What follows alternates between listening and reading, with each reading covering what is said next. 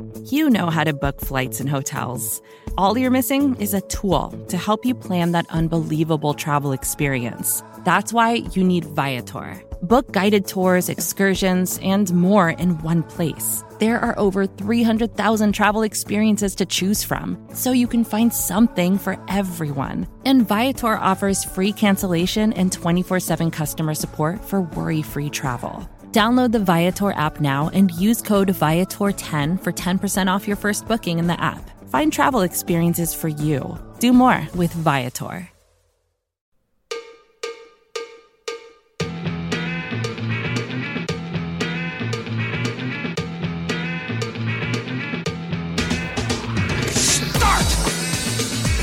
You can call me Bruce. Bruce Nolan is standing by. Hey, Wacky Bruce! Coming to you from an undisclosed location, this is the Bruce Exclusive. And here's your host, Bruce Nolan.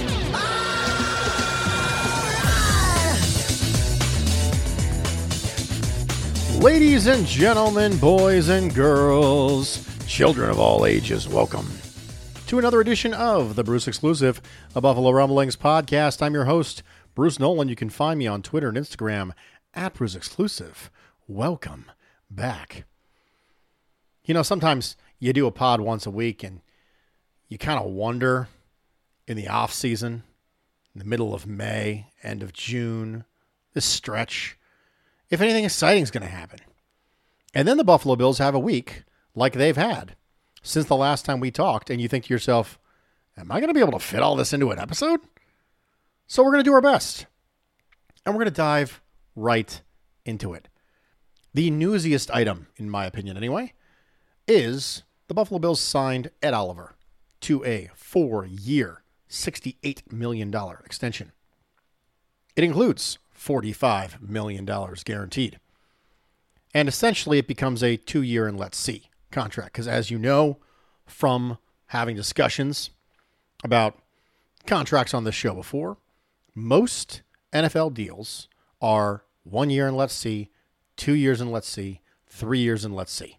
How long are they actually committed to this player?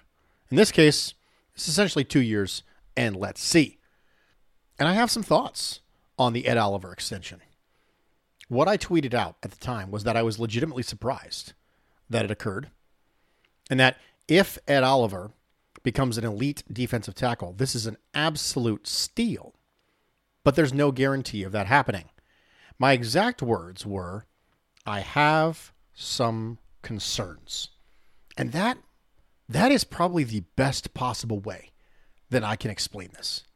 I have some concerns. I'm not down on it. I'm not overjoyed by it. I have some concerns.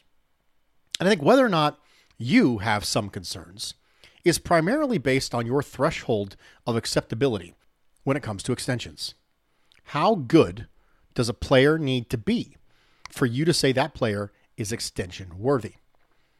Because there's no question that this is not elite defensive tackle money. It's 13th, 17th, 16th, depending on what metric you'd like to use. As far as defensive tackles, it is not elite defensive tackle money, which is the reason why I said if he becomes an elite defensive tackle, it's a steal. Because this is not elite defensive tackle money. But it's not an elite defensive tackle player either.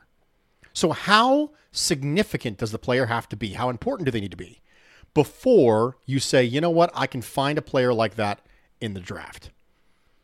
One of the Bruceisms that I've historically talked about when it comes to team building philosophy personally is that I don't want to re-sign okay players at all, ever, to anything that's not veteran minimum, because it's so easy to find okay players.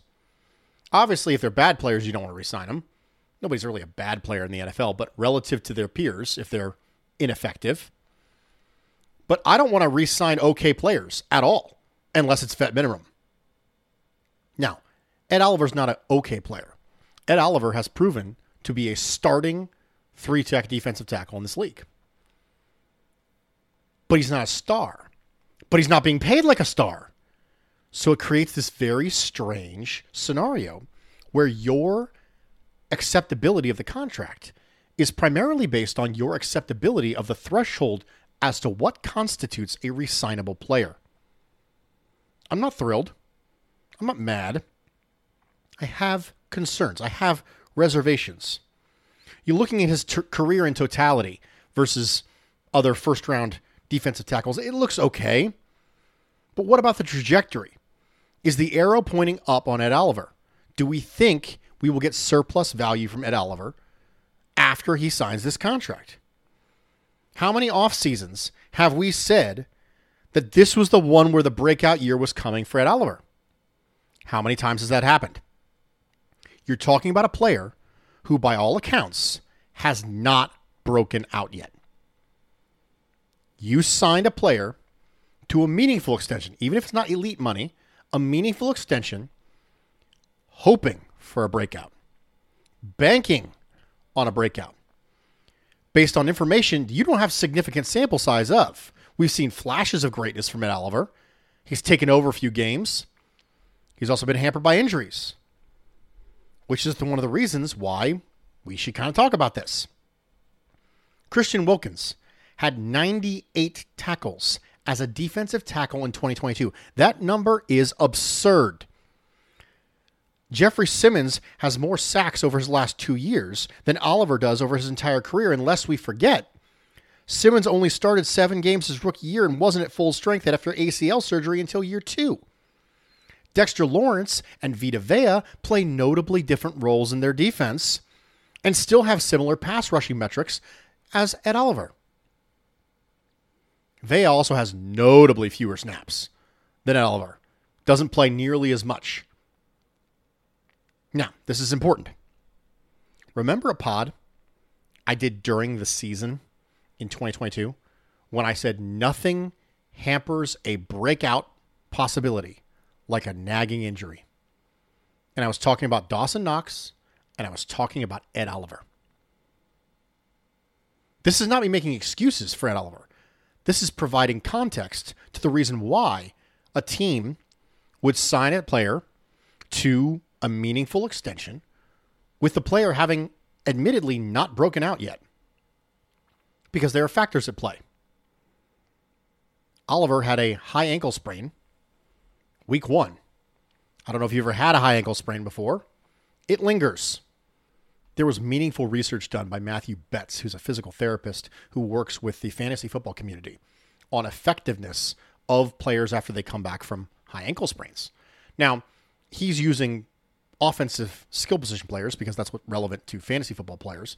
But if there is an efficacy issue, which there is, it's not just a workload issue, there is an efficacy issue for players like that when they come back from injury, then it would stand to reason that there would be an efficacy issue for other players whose contributions are not quite as easily measurable by statistics, like, I don't know, linemen, for example.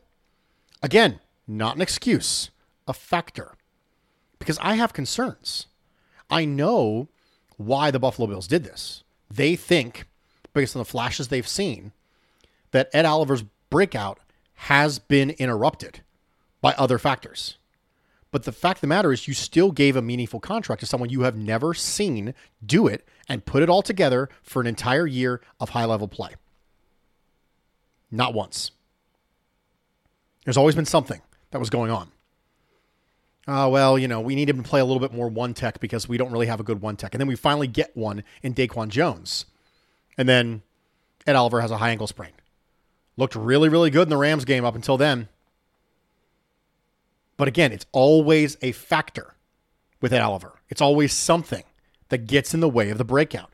So if you're the team, you think to yourself, maybe I can get this for below market rate. We talk about regression to the mean a lot. We don't talk about progression to the mean nearly as much as we should. And if the Bills are counting on progression to the mean when it comes to Ed Oliver, they're going to think, man, this deal's going to look like a steal in a little bit. But we don't necessarily know that's going to happen. It's like taking a line graph and taking a very small chunk of it and extrapolating and drawing it all the way out and going, well, this is what it's going to look like. Well, yeah, there's danger in extrapolation. There's meaningful danger in extrapolation. I understand why the Buffalo Bills did it. Ed Oliver is a starting caliber, 3-technique defensive tackle in this league.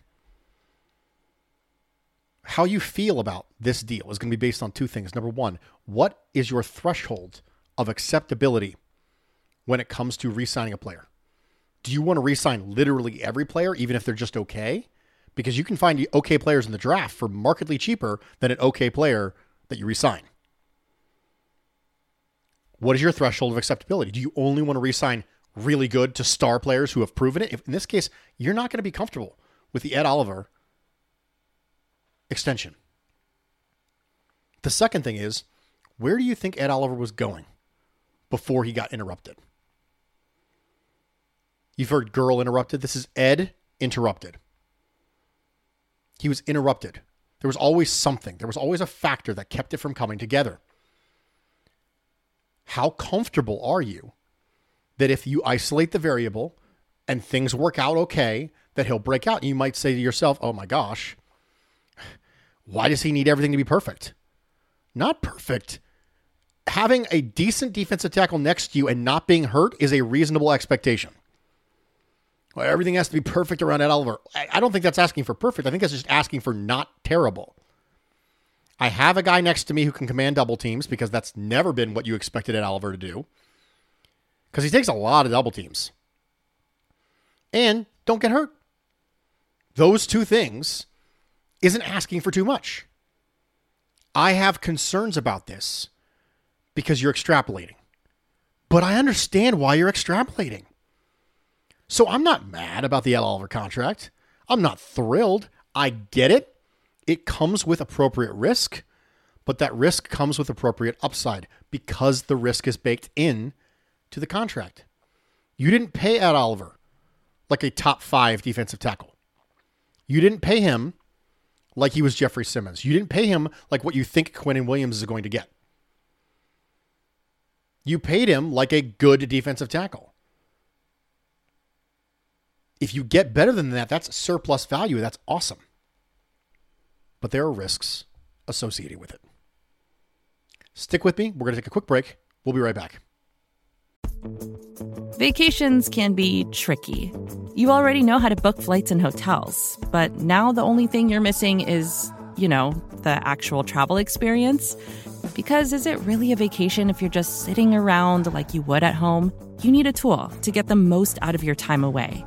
That's where Viator steps in. You can book guided tours, activities, excursions, and more in one place to make your trip truly unforgettable. Viator has over 300,000 travel experiences to choose from. Everything from simple tours to extreme adventures and all the niche, interesting stuff in between. So you can plan something that everyone you're traveling with will enjoy. Real traveler reviews give the inside scoop from people who already been on the experiences you're considering, so you can plan with confidence. Free cancellation helps you plan for the unexpected. And 24/7 customer support means you can travel worry-free. Download the Viator app now and use code Viator10 for 10% off your first booking in the app. Find travel experiences for you. Do more with Viator. Another day is here, and you're ready for it. What to wear? Check. Breakfast, lunch, and dinner? Check. Planning for what's next and how to save for it? That's where Bank of America can help. For your financial to-dos, Bank of America has experts ready to help get you closer to your goals. Get started at one of our local financial centers or 24/7 in our mobile banking app. Find a location near you at bankofamerica.com/talktous. What would you like the power to do? Mobile banking requires downloading the app and is only available for select devices. Message and data rates may apply. Bank of America N.A., member FDIC. Welcome back, everybody, and thank you for joining me for this edition of the Bruce Exclusive, a Buffalo Rumblings podcast. I'm your host, Bruce Nolan. You can find me on Twitter and Instagram at Bruce Exclusive. Welcome back. We talked about the Ed Oliver extension. Now we're going to talk about Leonard Floyd. I absolutely love the Leonard Floyd signing. I cannot tell you how much I love the Leonard Floyd signing. It's going to be way less interesting of a discussion because it's just going to be me gushing over how much I love the Leonard Floyd signing. It fills two needs for the Buffalo Bills. Number one, do you have a second pass rusher while Von Miller is getting up and running? Number two, do you have a third pass rusher once Von Miller is up and running? Those are still meaningful questions because you can't count on A.J. Epinesa or Boogie Basham. You can hope, but hope isn't a plan. Planning is understanding point A to point B. It's going to go like this, it's going to go like this, then it's going to go like this. It's going to get point A to point B. That is not the same as preparation.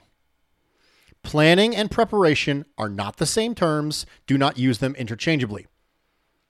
Planning is drawing a line from point A to point B. Preparation is acknowledgement that along that line, there are many different places where the path can diverge, where it can go against your plan. Do you have preparations in place for that? That's the difference between planning and preparation.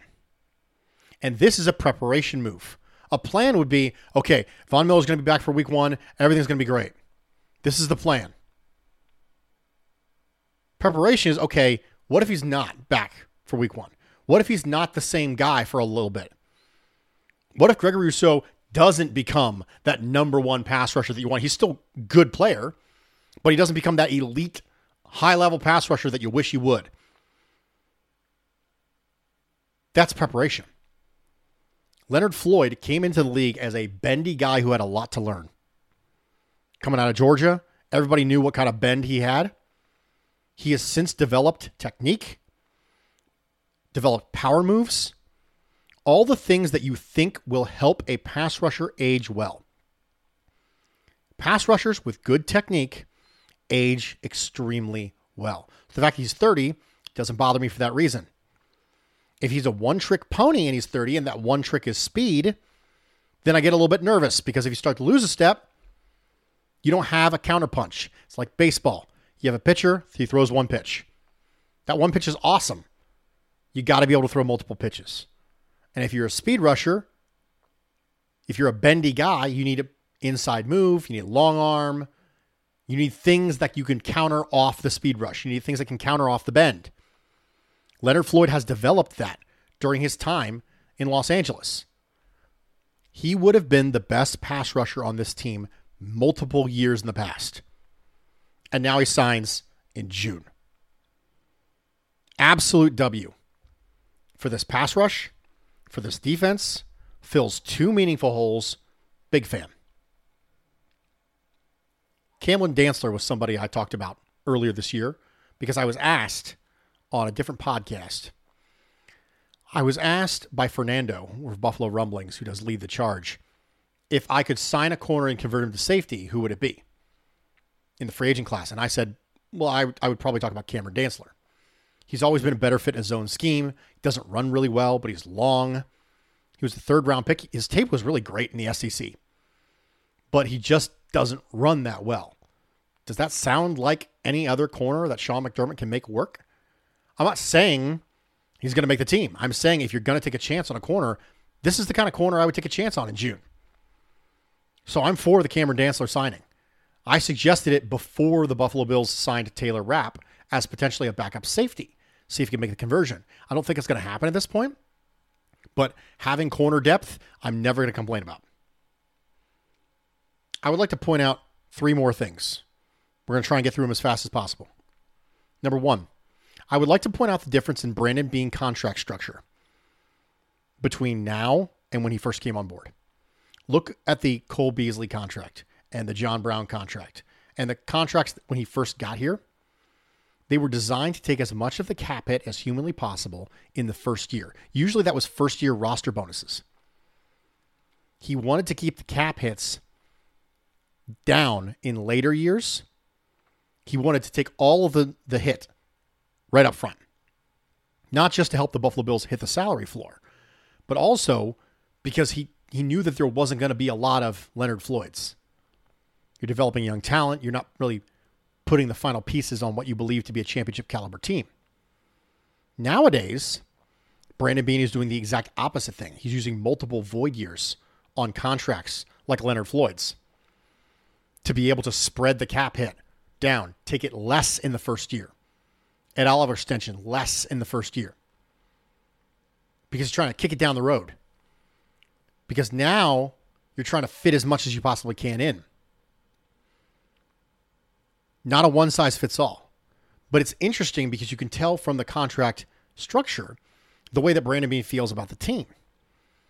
With the Cole Beasley contract, it's, let's go ahead and take all that roster bonus right now. Let's take that cap hit in the first year. With Leonard Floyd, it's let's push it off. Let's push it off. I don't want to hear a peep about Brandon Beane not going all in. The contract structures will show you he is going all in. He's trying his best to make things fit right now to win a championship for this franchise.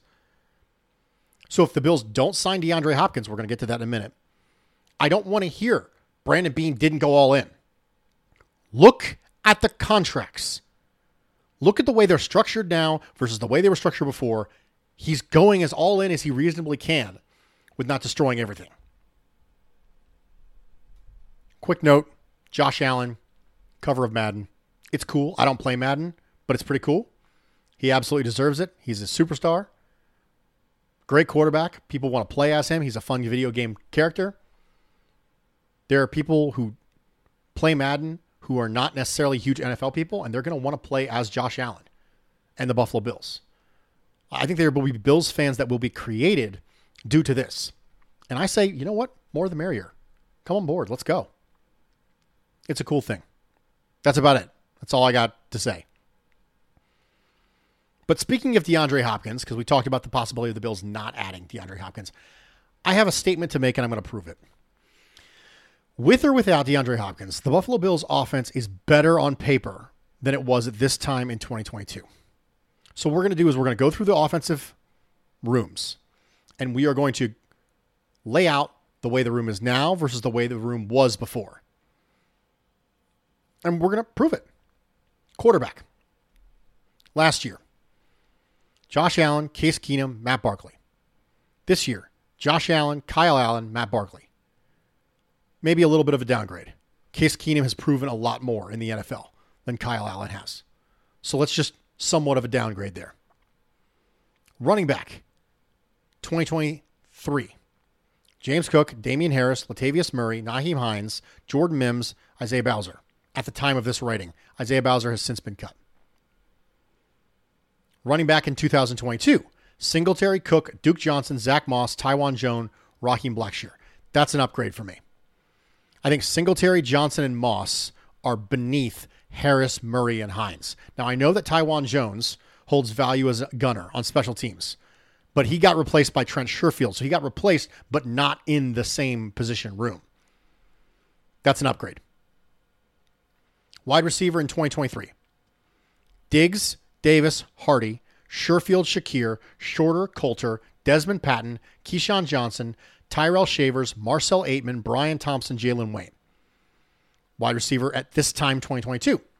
Diggs, Davis, Crowder, Kumaro, Shakir, McKenzie, Gentry, Hodgins, Stevenson, Neil Powell, Malik Williams. Push.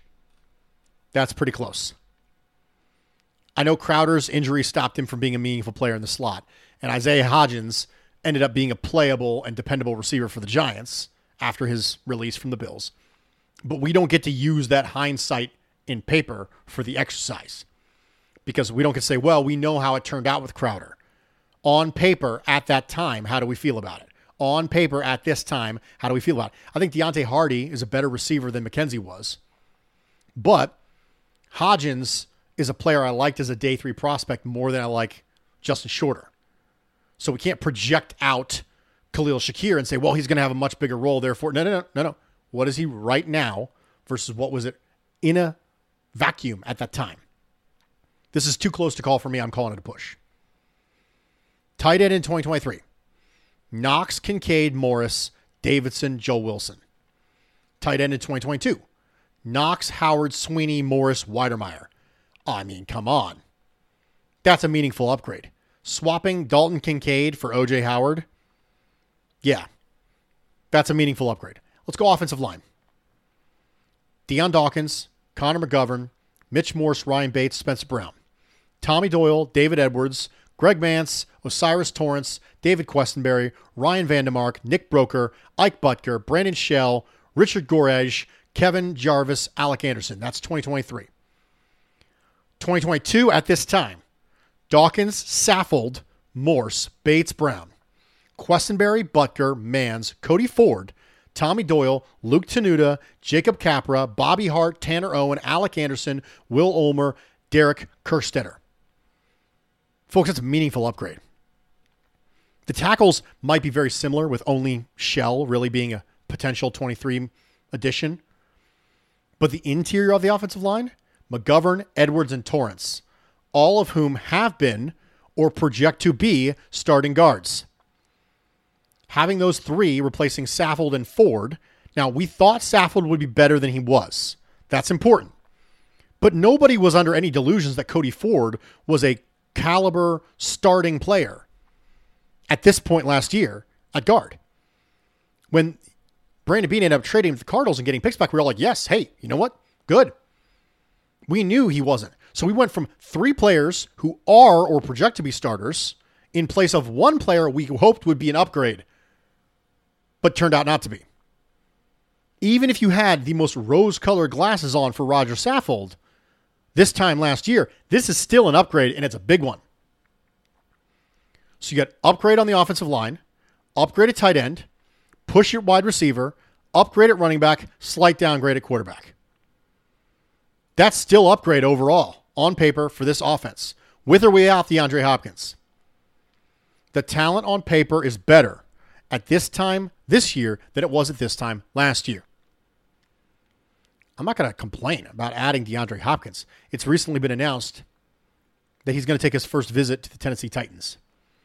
I think they're a great fit for him. I think they desperately need wide receiver help for that team. I think he's a good fit in that offense, or what we think the offense is going to be under new coordinator Tim Kelly. But for me, I'm not saying the Buffalo Bills don't need DeAndre Hopkins. I'm not going to turn down DeAndre Hopkins. But I don't want us to get in a spot where, number one, we think if they don't get him, Brandon Beane's not going all in, because I already established, look at the contracts. He totally is. And number two, that the offense isn't better this year than it was last year. It is on paper. Now, that paper still has to execute. We all know that. But we sometimes don't see the trajectory. We just see the point. And we compare our data points to Aaron Rodgers going to the Jets and the Dolphins getting Vic Fangio and things like that.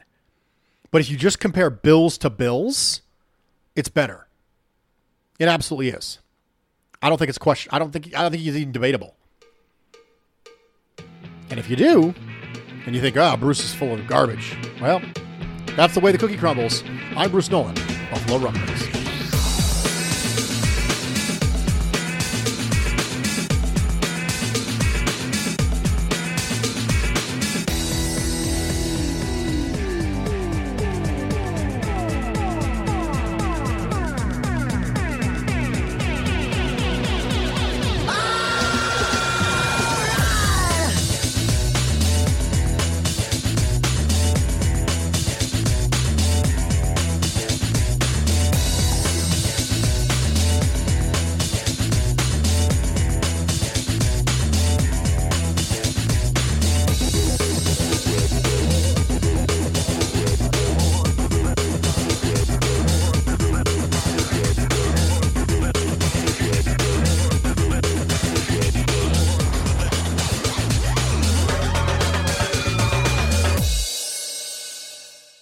Support for this show comes from Fundrise. Buy low, sell high. It's easy to say, hard to do.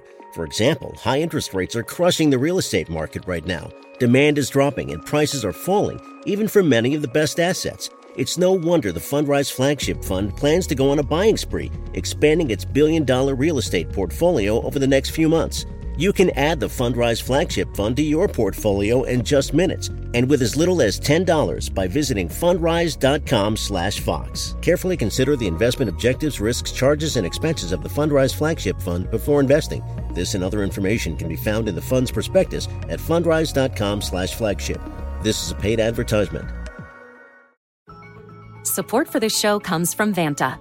Dealing with loads of spreadsheets, juggling different tools, and having to do manual security checks, it can be a headache to keep up with today's compliance and security programs. Vanta is the trust management platform that wants to simplify things and bring all your trust-building efforts under one roof, making growth smoother for your whole organization.